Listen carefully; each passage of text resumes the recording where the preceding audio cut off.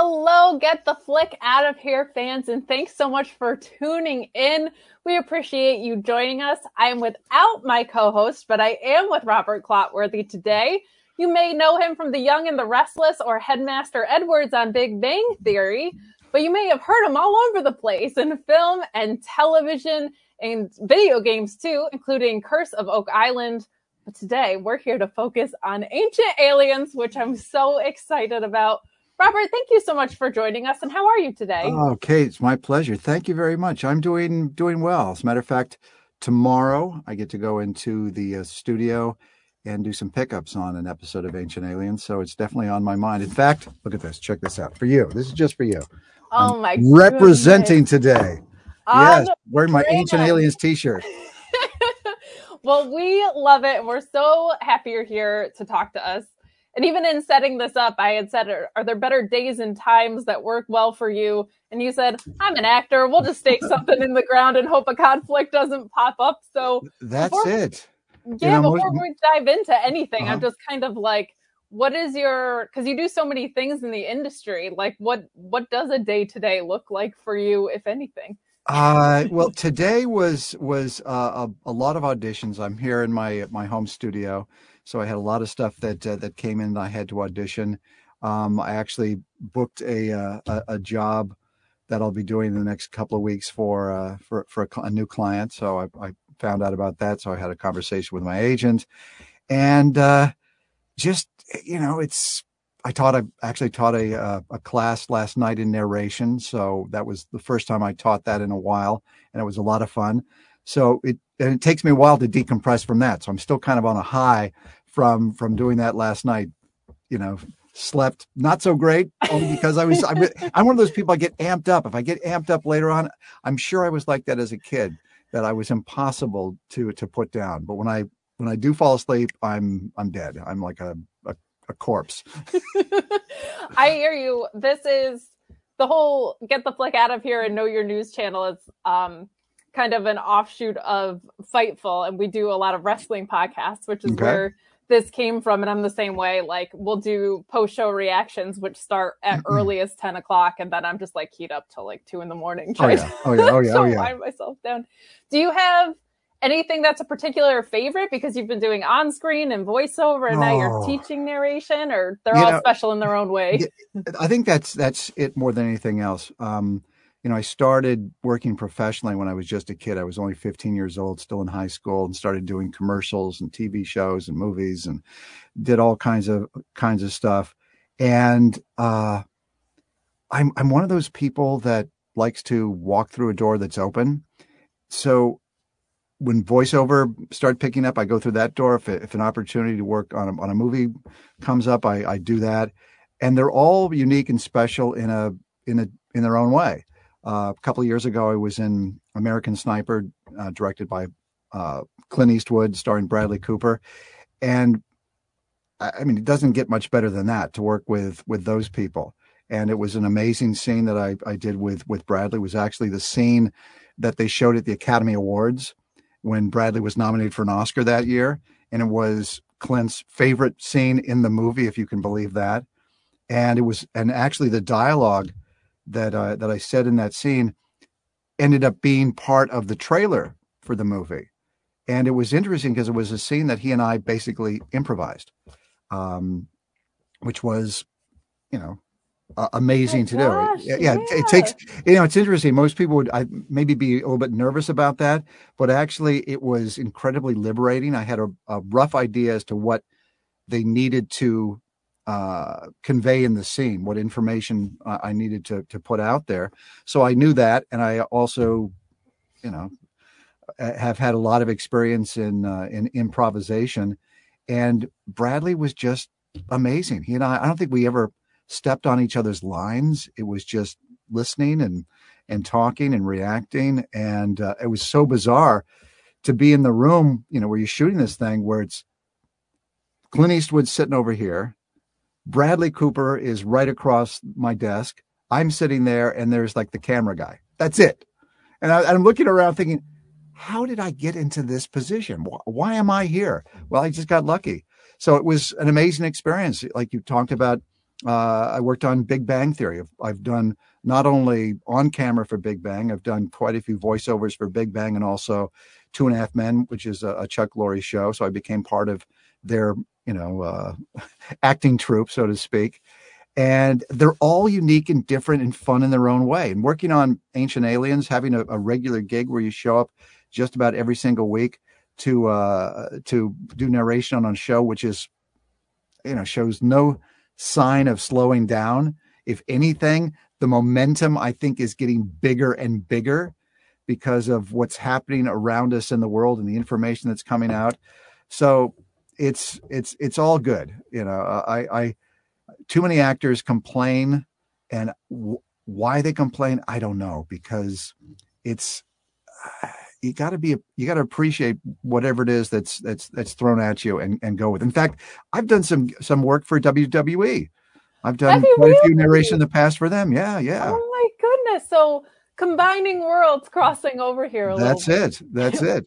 My sister is an improviser and an actor, and came up through the Upright Citizens Brigade theme, mm-hmm. and she always had an affinity for voiceover because you can just show up in your jeans. That's like her favorite thing in the world. Of like, it doesn't matter what I wear, what I'm doing. I'm bringing the pipes. You're in your jeans. You're overdressed. That's right. Yeah, exactly. She was like, that's just a whole other level of ease that I can take to my life. So that's great then. So Ancient Aliens has been a stable gig for you, which isn't always the case in the acting world, of course.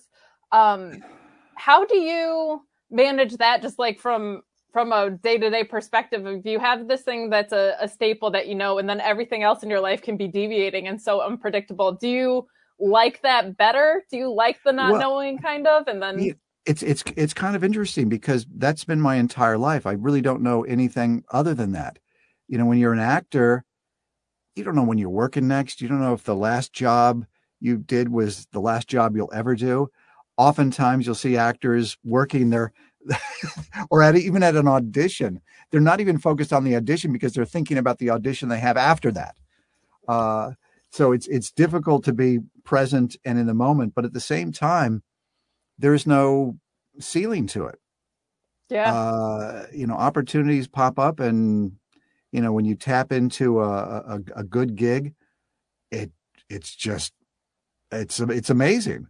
And as an actor, you rarely get a job that's going to last, a few weeks, maybe at the most, or you work every once in a while for a recurring client. But to have the relationship that I have with the producers of Ancient Aliens, where I've done hundreds and hundreds and hundreds of hours of television for them, is unique and amazing. Kevin Burns, the late Kevin Burns, who created Ancient Aliens and The Curse of Oak Island, was an amazing mentor. He was the one that first hired me to do narration on a project that was so extraordinary. It was a documentary on the making of the first 3 films of Star Wars. And it was released as part of the, the original DVD release of those 3 movies. It was a 2-hour plus documentary that everybody was in. I mean, you name it. Former presidents were in it.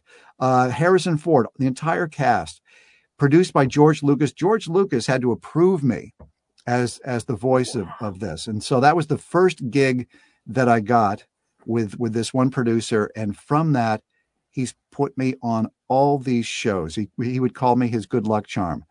Whenever he put something together and I was the voice, it ended up being a hit. So I'm very grateful for that, very appreciative and humbled by it as well. So what happens when you pick up a gig, let's say, like, is the first thing to do to go research? Like what does the process of you going in, or are you just given a script and you read it and you kind of navigate? With Ancient Aliens, first of all, I have a pretty good skill set as far as getting the words off of the page pretty quickly. I don't need a lot of time to look at it before I go in. That was something that I used to play with as a kid. I would read books out loud, books that I'd never read before, just to challenge myself to see if I could make sense of it and give some kind of a dramatic interpretation to the story, not having a clue as to where it was going to go, whether that sentence is going to end at an exclamation point or a question mark. So one eye is kind of going this direction, the other eye is going that direction, like a lizard, trying to figure out, okay, where do I need to be and where am I now? And then, of course, what I'm doing in the middle, that's where all the words are. So I have a good ability to pick the words off of the page. So when I go in to do Ancient Aliens, they just hand me the script. We schmooze a little bit. We talk. We're good friends. We've been doing it for so long. I go into the studio. We keep it light. We have a lot of fun. We joke around, and I'll do section by section. Sometimes it'll be a couple of pages. More often, it's a partial page at a time, only because you don't want to have your eye going at the bottom of the page, then up, because your head tends to kind of do Sure. this. You want to have your head in one place, your mouth in one place for the microphone. But I'll read it out loud to myself just once to get, the sense of what is going on, see if there's any words that have pronunciation issues. And I'm sure if you've watched Ancient Aliens, there are a lot of words that, pronunciation is challenging. It'll be, some place in China or some guy in Bolivia, his name, it's like all over the place, or some Indian Sanskrit. And, if it's something that's challenging, I'll write it out phonetically. Oftentimes they'll even put the phonetic spelling in there for me to help me out, and go for it. Do it a couple of times. Generally, one of the two is fine, and we move on. If there's something else that I need to do, or the director may want to rewrite a little bit, he can do that, and we knock them out.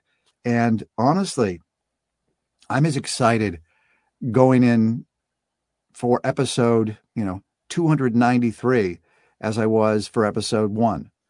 I'm interested in the topic. I think the shows are fascinating. I've become good friends with quite a few of the people on the show. Giorgio is a very close friend. Nick Pope, David Childress. I've hung out with these guys, Linda Moulton Howe, and it's this amazing group of, it's like a family in a sense, but it's a family. It's interesting because they're all A-type personalities. I mean, none of these people really back down. They're incredibly articulate. They're able to access information, especially Linda. Linda blows my mind. She can speak for 30 minutes and you'll never hear her stutter a little bit. There will never be a in there. It's just boom, boom, boom, boom, boom, just is able to spit it out. And she's bright, and they're all incredibly charismatic. So you're around these people, and the weird thing, you think, oh my God, it's going to be, they're going to be arguing and fighting all the time. No, they're all supportive of one another, and they have fun with each other, even when they disagree. So it's a wonderful, wonderful experience. No rival gangs in there, huh? Not so much. There are some people that aren't on the show anymore, only because they, the chemistry was not what it could have been, Sure. or they kind of blew it. But it all starts at the top, and that was Kevin Burns who brought all of us together. He just had this great, I guess, instinct of not only discovering topics that were interesting to the audience, but also the correct cast to put all of us together, where you have this incredibly diverse group. And each one is kind of a specialist in their own right. And so each one gets their moment in the spotlight. And then they can back up and let somebody else take the spotlight for a moment, and then come in and talk about it. And it's a fascinating show. I mean, it started out as a 2-hour special. 2-hour special. We did one 2-hour show, and then History Channel came back and said, they, as Kevin would say, he was a true teacher. He was actually a professor at Boston College, and in film. So he understood film, he understood television, and he understood what the audience really liked. And he just was able to oh God, how can I put it? It was,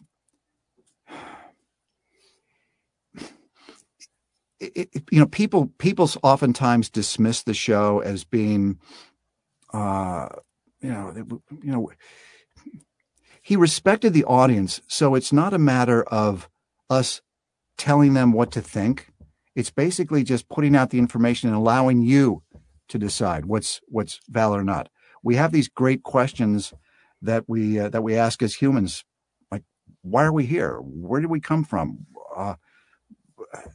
What is the meaning of life? And he was able to tap into that away and put it on a show where people also have a good time watching it. Did you, when you first started this as a consistent gig, have any idea that it was going to be the juggernaut that it is? Like, we're in season 18 and still going. No, it started out as now I know where I was going to go with this. I'm glad you asked the question again, because it started out as a 2-hour episode, and the History Channel basically, as Kevin would say, they tried to kill it. They just put it on at all kinds of different hours. It was just there as filler, but the audience found it. It seemed like no matter where they put it, the audience found it. So they said, well, can you do another 2 or 3? And he said, oh, yeah, okay. And he did another 2 or 3, and still people wanted more. And he was very funny. At one time, he after he'd done like 6 or 7 episodes, they said, we need another, can you do 10? And he says, yeah, I can do it, but I've run out of pyramids. So it started out as just a show where we were kind of struggling to find topics, to now where we have to really filter the topics because there's so much that's happening. What do you focus on? You're only going to do 20 or 25 episodes in that season. You got to whittle it down. And this information comes out every day, it seems. Every day. It is crazy how much it spans, like that there's just places you wouldn't assume that certain theories could go or ideologies could go. It's incredible how expansive it is. And well, the Earth has been around. What have we've been around for like over 4 billion years? Been here a minute. Yeah. That's a long time. There may have been multiple human civilizations over those 3 or 4 billion years. Why do you think every time an archaeologist digs, they find something older? It's not like they've hit it. They've like, nope, nothing's older than this. That's it. They find something yet again, something older. And you go, okay, we're just scratching the surface. So you mentioned that they were kind of trying to hide this, but they had discovered this like huge following anyway. To me, this reads so differently than anything else that's on the History Channel. And I feel like that's probably part of its success. Like this does not feel like the stuff my dad watches on the History Channel, right? Do you think that being a standout is part of what people were gravitating towards? I think, I don't know. I think that timing is really important. If the show had come out maybe 5 years prior to that, maybe nobody would have cared. If it came out 5 years after, maybe we would just be following up on what other people were doing, and trying to capitalize on that success. The timing was just right. The stars were aligned. Maybe aliens were involved. We don't know. Is it possible? Do an autobiography on that. Yes. It for whatever reason, the audience found it, and the show is, each episode is really good. There's really not a poorly produced show. You can tell that on some shows that are out there, just the production quality is lacking. It's just something's a little bit off. Even though our show is not a super expensive show to produce, the quality is there. And Kevin really set the standard that he wanted it to be that way. In fact, when he was alive, when we would do we do often what they call a scratch track, where normally a producer or somebody just kind of says what the dialogue is going to be, does the narration. They play that for the executives so they get a sense of what the show is going to be about. Kevin got to the point where he did not want to hear anybody do it except for me. He did not want to hear a scratch track. He would only hear it if I was doing it. And he was very funny because he'd say, sometimes I would write this stuff and I'd think, oh, this is such crap. and he would say, but Robert, when I hear you say it, I start thinking maybe it is possible. So I think that was just his way of being light about it, where he just was, because he was not an expert on this stuff, but he was an expert in understanding what resonated with people. And he knew that he heard something in my voice that made it so that people would accept the information. I in voiceover, we have what is called a vocal signature, where if somebody was to describe what you sound like, what would they describe? And it would be like almost as if somebody was describing you to a friend or describing you to somebody that didn't know you. What is Kate like? Oh, Kate's she's fun. She's bubbly. She's cute, whatever it might be. Right.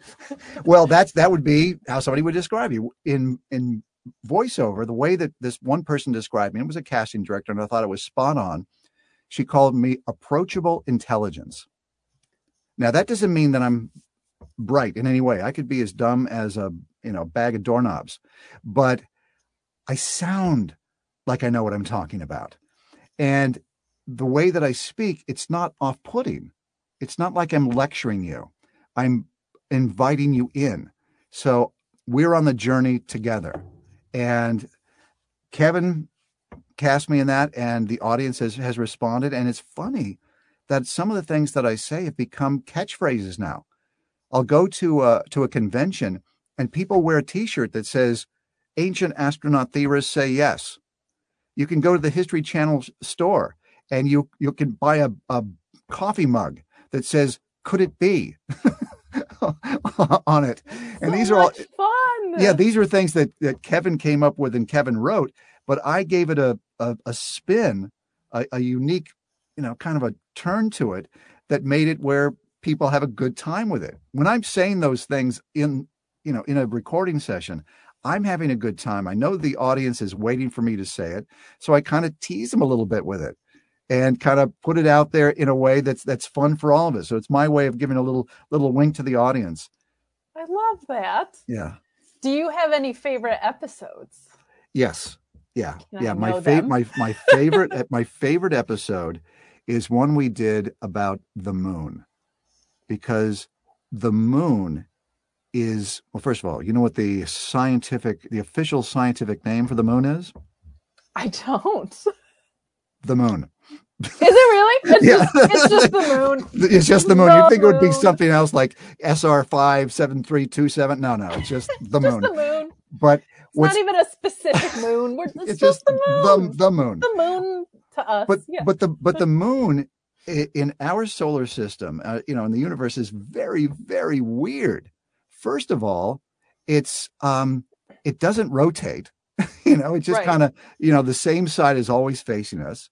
It's at the exact distance and the exact size for there to be a solar eclipse. If it was closer, to us, you'd see more of the sun. If it was further away, you wouldn't see the sun at all. Whatever it is, it's in exactly the right position, exactly the right size. And without it, we wouldn't have tides, because we're on an axis a little bit, so we've got seasons and tides. And also I met a woman who worked at NASA. People ask me all the time, do you believe this stuff? And I met this woman who worked at NASA, was at a convention, and she came up to me and we were talking a little bit. She was a big fan of the show, and as she was walking away, I said, did anything ever happen at NASA that you haven't never talked about or would like to talk about? And she came back around. She said, well, the statute of limitations is, whatever it is. And it's been longer than that. So yeah. And she told me a story about what happened. I think it was Apollo 16, was with Ron Evans was the command module pilot.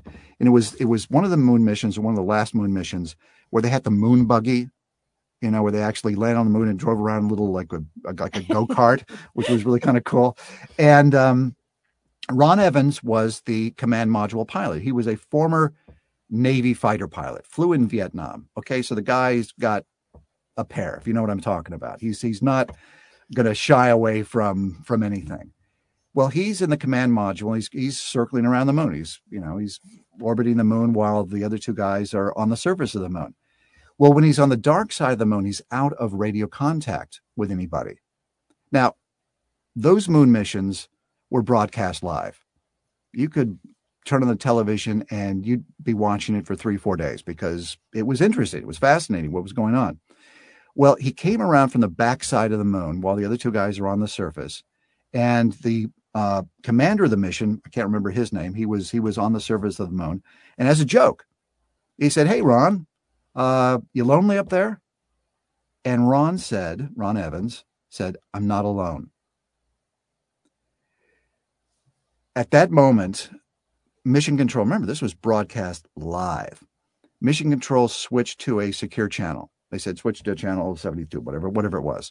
And this woman that I know, who was actually in Mission Control. If you see the movie Apollo 13, you see all those people that are sitting in front of those monitors. She was one of those people. Okay. Her job was to monitor the life signs of the astronauts. She was checking their blood pressure and their breathing, all kinds of stuff.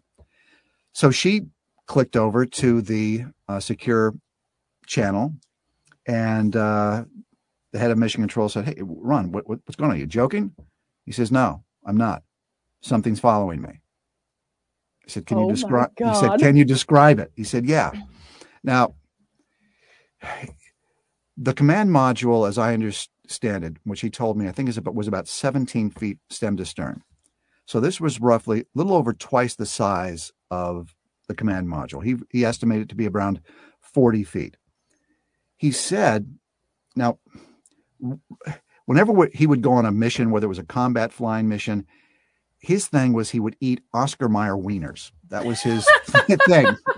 So he described it. He says he says it looks like an Oscar Mayer wiener. And as she explained to me, that is, of the two, that cigar shaped and a triangle shaped are the two most common UFO, I guess, descriptions that they have out there. So this followed that. He took photographs of it. I don't think anybody's ever seen those photographs. It followed him in formation around the moon. I think she told me it was like 4.5 orbits, and then it disappeared. Okay, so it was not just a piece of space debris. It makes no sense why it would suddenly disappear. It somehow flew off. Now, she was also on the support ship that when the Apollo, capsule landed in the ocean, she was part of the ship that recovered the guys. And she was on the ship, and she saw him sitting in some stateroom on the ship, and he was kind of like doing this. And she went in and she said, "Hey, Ron, you okay?" And he just kind of like shook his head. And she said, is this about the anomaly? That's how they described it. And he said, "You know about this?" And she goes, "Yeah, I was in the loop." And he basically told her that this was something he'd never experienced in his entire life, that he didn't know what it was, has no explanation for it. And after she told me that story, this is not somebody telling you what they heard. This is somebody telling you what they saw, what they experienced. They said, what was NASA's, what was their position on this? She said, well, we actually had a meeting after that where we all got into a room, everybody that was privy to the conversation, and they said, we're not going to talk about this. The reason that they don't talk about it is because NASA's job is not to come up with an idea as to what it might be, some kind of theory. All their job was to collect the information, pass it on to the people who do think about this stuff, and then they would come up with some kind of an explanation for it. So, and this was just something she never talked about. Wow. And she says she's been to parties where there have been astronauts that have been there from different missions. They all describe something a little bit different when they go into space. Either they saw something or they felt something, whatever it might be. And oftentimes their lives are dramatically changed as a result. I know Giorgio said he was friends with, I think, the son of Neil Armstrong. And Neil Armstrong didn't really want to talk about the moon mission. And you think about that. You go, wait a minute. This is the first human being to set foot on the moon. And he doesn't want to talk about it? You'd think that this would be the highlight of his life. This would be something that he worked for, that he wanted, that he couldn't wait to tell everybody what the experience was like. But Giorgio's theory, and from talking to his son, was that something happened up there. He saw something that changed him dramatically. What that is, I don't know. Sure. We don't know. But there are too many things that have happened. It can't all be coincidence. All it has to be is right one time. Right. One time. You know, that's a lot of synchronicities for something. Yeah. You know, and it's not all just, a redneck in a rowboat drinking beer who sees something, and it's more than that. And she also told me another story where bringing it on. Okay, this happened in Texas. This happened in Texas. I actually got her on the show as a result of this. I said, this is too good. I've got to get you on the show. So she was actually interviewed and on one of the episodes. But she worked at NASA, and but prior to that, she was in the Air Force, but she was in the Secret Service of the Air Force. Like, there's a top secret level of the Air Force. I didn't even realize it was like she was, a top secret clearance, and her job was to investigate different things. But when she was at NASA, they get a call from somebody in Texas. They said there were a couple of women. I think it was a couple of women and a kid that claimed that they had seen a UFO, had an encounter. And this was a fairly famous story at the time. It was like two women and a kid. They were driving in their car, on a back road or something, and go around a corner, and all of a sudden there's a spaceship is in front of them, and they lose a sense of time. They feel that they'd somehow been transported on the ship, and they'd been experimented on, but they couldn't really remember. So they asked Joanne and the people at NASA to kind of investigate this a little bit. And so they brought these people in, and they found that their radiation level was higher than normal. I mean, you go to a dentist, get an X-ray, you have a little bit of a radiation level, but we all have something there. Theirs was definitely higher. So they said, you know what? We need to get a sample of the road that they were on where they claimed that this happened. So they sent out a crew to collect a little bit of the road. And the word comes back that the road, that section, has been repaved. They try to find out who repaved it. Nobody knows. It wasn't the town. It wasn't the state. There's no reason why that section of road would suddenly be repaved, other than the fact that these people were there. Did it happen? This is a woman who's telling me this is what they told us. They said, we don't know. The road is gone. We can't get a sample because it's been repaved. And nobody can tell us who did it. That's wild. Yeah. Oh my goodness. So then I'll ask you the question. Do you believe in aliens? I mean, well, part of my job, and this is what when Kevin wrote the episodes, he would say that his position is he's agnostic, but he's open to the information. So I like that. I kind of straddle the fence a little bit as the narrator. That's my job, is to not be too much one side or the other. I want to walk that line that Kevin drew. Personally, I have questions. Is it? That's why I ask, when I say, is it possible and could it be? I'm really asking that question. Yeah. It's not just, 3 words. Is it possible? No. Is it possible? Could it be? Well, I don't know. Maybe you let us know. Kevin would say, wasn't that the Egyptians told, or the aliens told us that they built the pyramids, is that the Egyptians tell us that. It's when you look at you break down the hieroglyphs on this, like, this is the story they tell you. It's like something extraordinary helped them. I know that Giorgio's gone to some of these sites where, like Machu Picchu, with the ability of the people at that time, they didn't even have iron tools. And here they are cutting into solid rock in such a straight line and having it so fine that you can't even put a paper clip between the two rocks. They're that tight. It's like, how did that happen? And these things weigh hundreds of tons, 30 tons, whatever it is. It's all of a sudden it's way up there. How do they do that? Yeah. That's so fun. I love that about the show too, where it does feel like, I like here's the information. It's a neutral stance. You can deduce the conclusions for yourself. Like I appreciate that as a viewer. Yeah, so that's thank it. you. I mean, we did one episode. People ask me, what's the least favorite? And I go, well, we did one about Bigfoot. I thought we really kind of stretched it there. Because because it was like a hypothetical and another hypothetical. Yeah. I think I was it was like some human ape hybrid gorilla, whatever. It was some kind of strange alien experiment gone way wrong. Who knows? Maybe it'd be funny if that was the one show that's really spot on, that we got it. We got it exactly right.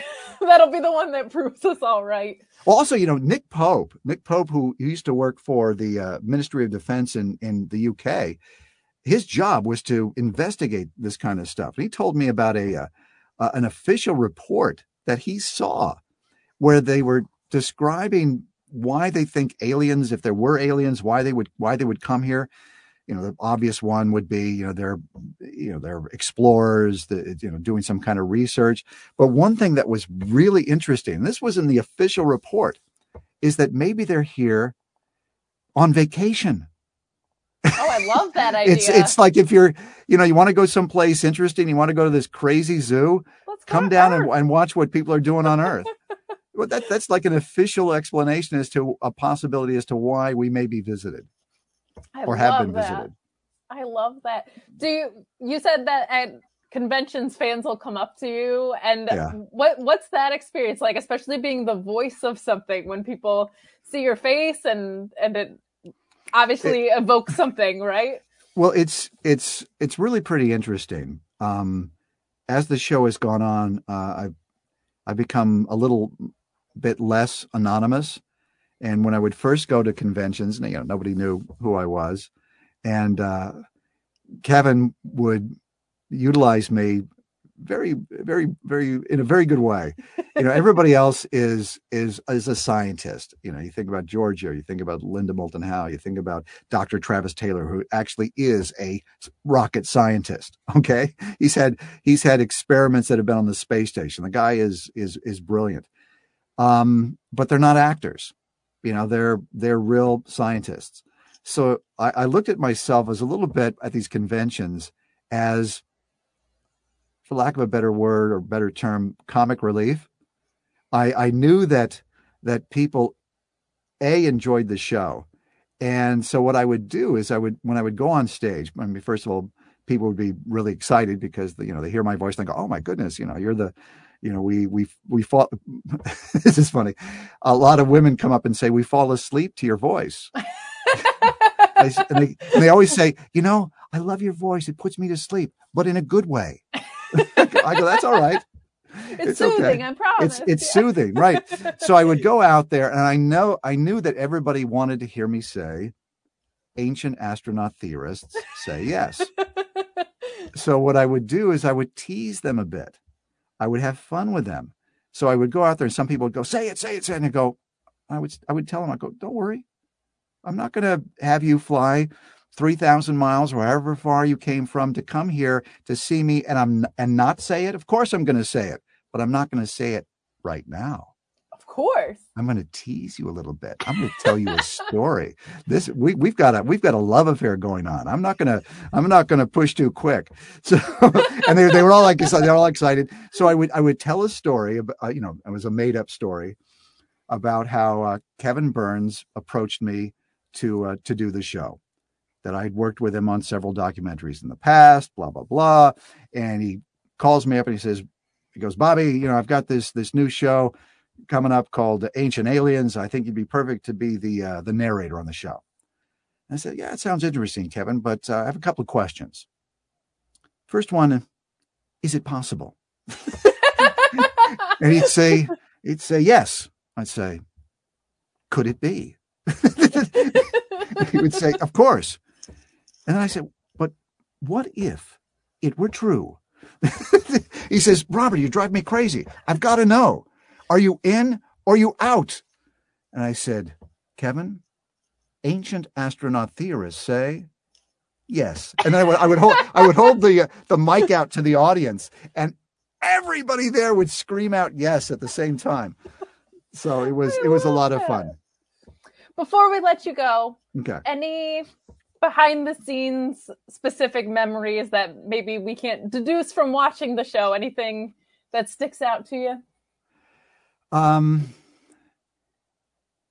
Well, I wish that Kevin had lived longer. He was not only a force to be reckoned with, he was an incredibly intelligent man. He was a curious man. He was a serious man. He was also an incredibly entertaining man. People that had the pleasure of seeing him at these conventions, he would go off in these stories. He was a teacher at heart. He was truly a professor, and he also had this childlike side to him that was incredibly. It was so complex. I mean, here was a guy that taught film, okay, at a major university, but he also was the world's largest collector of the Munsters. He loved the Munsters. He loved Lost in Space. He actually owned Lost in Space. He bought the Irwin Allen films and television shows. He and a partner, they owned it. So the new Lost in Space that was on for a couple of years, he was the executive producer on that. So he had this wonderful childlike aspect to him. And also very interesting, he and I were born in the same year. We were born just a couple of months apart. And so his childhood, the experiences that he was having, the shows that he was watching were exactly the same time as I was watching him. Literally, he was I think he was born in May. I was born in October. So it was like less than 6 months or something. It was incredible. So we had this great, I guess, common experience that we could view life through. And he was a tough director. He was demanding, but man, was he loyal. He was so loyal to his people. And one of his greatest joys was to change people's lives for the better. People that work for him did not quit. The fellow that now is one of the co-owners of the company started out as his assistant. He was the guy that was fetching him coffee. Wow. Now he owns Prometheus. He's one of the 3 owners. He changed my life dramatically by giving me these wonderful jobs for all these years that keep going. So I couldn't be more thankful to him. So that would be the greatest memory that I have, is just my experiences and my friendship and what I learned from him. That to me is priceless. In fact, he even had there was an auction a few months ago of some of his memorabilia, because he had like this crazy collection of stuff. He would collect everything. He bought, I know you're running out of time. He bought. No, you're fine. When Hugh Hefner had their auction of his stuff, and he was one of Hefner's friends. They would go up there and watch movies together. I mean, at that time, Hefner was 80 plus years old. I don't think there were a lot of women hanging around. It was basically a bunch of old guys going up and watching Tony Curtis movies and stuff. But he bought at the auction. He bought a lot of stuff. First of all, he bought like some of the lawn furniture, and he had a house in Beverly Hills, and his best friend would say, "Why are you buying this lawn furniture? You don't have a grotto," because the grotto at Playboy Mansion was very famous. He says, "Yeah, I don't have a grotto, but I have a grottito." but he bought there was this ring. They didn't know what it was. It was just looked like a inexpensive, like gold plated ring or whatever. And somebody at some point was looking at it before it went to auction, and they saw, looks like it has like a little hook thing on it. And they kind of pressed the button or whatever the heck they did, and it opened up. And inside the ring was a Viagra pill, right? It was a Viagra pill. And you're going, oh my goodness. Well, it ended up selling at auction it was originally going to sell for, $500 or something, but then they said, oh my God, Hugh Hefner, a Viagra pill. It was hidden. It's like a secret compartment. It sold for like $20,000. I mean, it's like this crazy number. And who bought it? Kevin bought it. And I remember after he bought it, was at a Christmas party that he would throw at this bowling alley each year. And I came up to him and I said, Kevin, normally I would kiss your ring, but now that I know where this one came from, I'm not going to. Not so much. Oh my gosh, that's a riot. Yeah. Well, Robert, this was the first interview we've done for The Flick Out of Here, and I feel just so spoiled because I don't know if anyone's going to be so generous with their time and insight. Do you have anything you want to leave the people with? You've already gave us your catchphrases, so I'm not going to try and make you say them on the way out. But anything you want to plug, anywhere people can find you? Well, listen, if you turn on the History Channel, you're going to find me. I've become like the voice of History Channel. I'm on Curse of Oak Island. We're starting our 9th or 10th season. Ancient Aliens, we're in production. We're going to have a lot of shows this next season. A show called Beyond Oak Island, which is a spinoff from that. I see what I've got. Those are the most important things. I also work on, in animation, video games, all that kind of stuff. But those are really my babies right now. Those 3 shows, and once they're all in production, they all should be very soon. It's going to take up all my time, but it's so much fun to do. It's always nice as an actor to be part of a hit, and I'm on 3 hits. It's great. That's awesome. Ancient Aliens, we're not going to stop. Curse of Oak Island, we get 3 million people tuning in each and every week. Wow. There was an article in Variety, which is one of the 2 major, Hollywood magazines that are out there, that and Hollywood Reporter, Variety. Variety did an article just about a month ago about the top 100 shows on television. And they had hits and misses. In the article, the number 1 hit, as far as Variety was concerned, was Yellowstone, which was, of course, the most popular show on television. Phenomenal show. Number 2, Curse of Oak Island. Curse of Oak Island. And they said that the year prior, we were the number 1. It's because, for a cable show to get that kind of attention, that kind of viewership for this many years is extraordinary.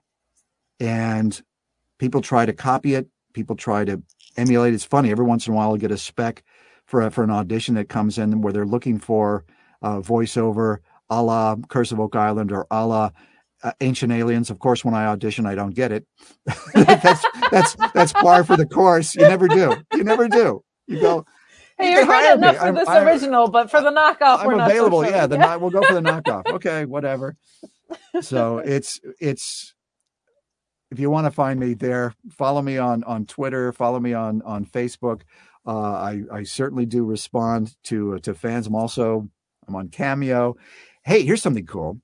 There's a site called Jemi, Jemi, that I'm on, where normally at conventions, what I would do, I was thinking, what can I bring to a convention that's different and unique and special, other than just signing a picture. So what I've done is I collect and I save my own personal scripts from these shows. And they're the only one that I have. It's not like I put it through a printer and duplicate it. So I've saved up these scripts, And because we're not going to conventions right now because of COVID, hopefully next year we will, I'm making those available on this site called Gemming. So if a fan of Curse of Oak Island, a fan of Ancient Aliens, you're thinking, man, I'd love to have a script. I do a really nice cover for it and, put, print it out real nice. And I do a little signature on it to make it, and then put it in like a plastic sleeve. So it's really kind of cool. That's awesome. Yeah. When I started bringing them to conventions, and this one guy, he bought one, and he came back to me. And what he did was I even have a picture of it. He had everybody that was on the show sign the script. And I thought, that is really cool. Yeah. That's a memento. That's a really nice memento. I know that as an actor, when I've worked on films and TV shows, I try oftentimes to get, the stars to write something for me, but I'm a little bit shy about it. I know my favorite thing that I have is from American Sniper, where I have not only the writer who signed it for me, but Clint Eastwood and Bradley Cooper. And they didn't just put their names. They did like Bradley Cooper. I don't know if you remember from World War II. There was a thing called Kilroy was here. Yes. That the soldiers used to do. I was in that musical in 7th grade myself. So. Oh, right. With the fingers kind of like on. That's it. So he drew that for me on the script. So it's really cool. And I did a movie once with Kathleen Turner, and I had her sign it for me. But I thought, it means something special to me. I bet would mean something special to fans of the show, and it has. People really, really, really dig it. So that's available as well. Well, thank you so much for your time, and thank you for being the voice of this super fun series. We had a blast watching it. Yeah, keep watching. Keep watching.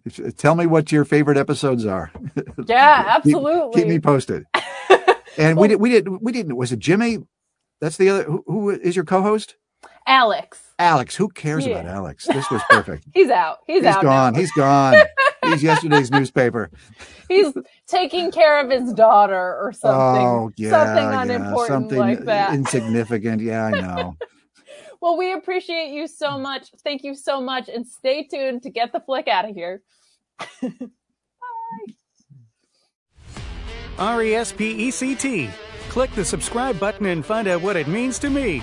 Nah, that doesn't have a ring to it. But if you like videos about real news stories that are funny, stupid, or weird, subscribe now.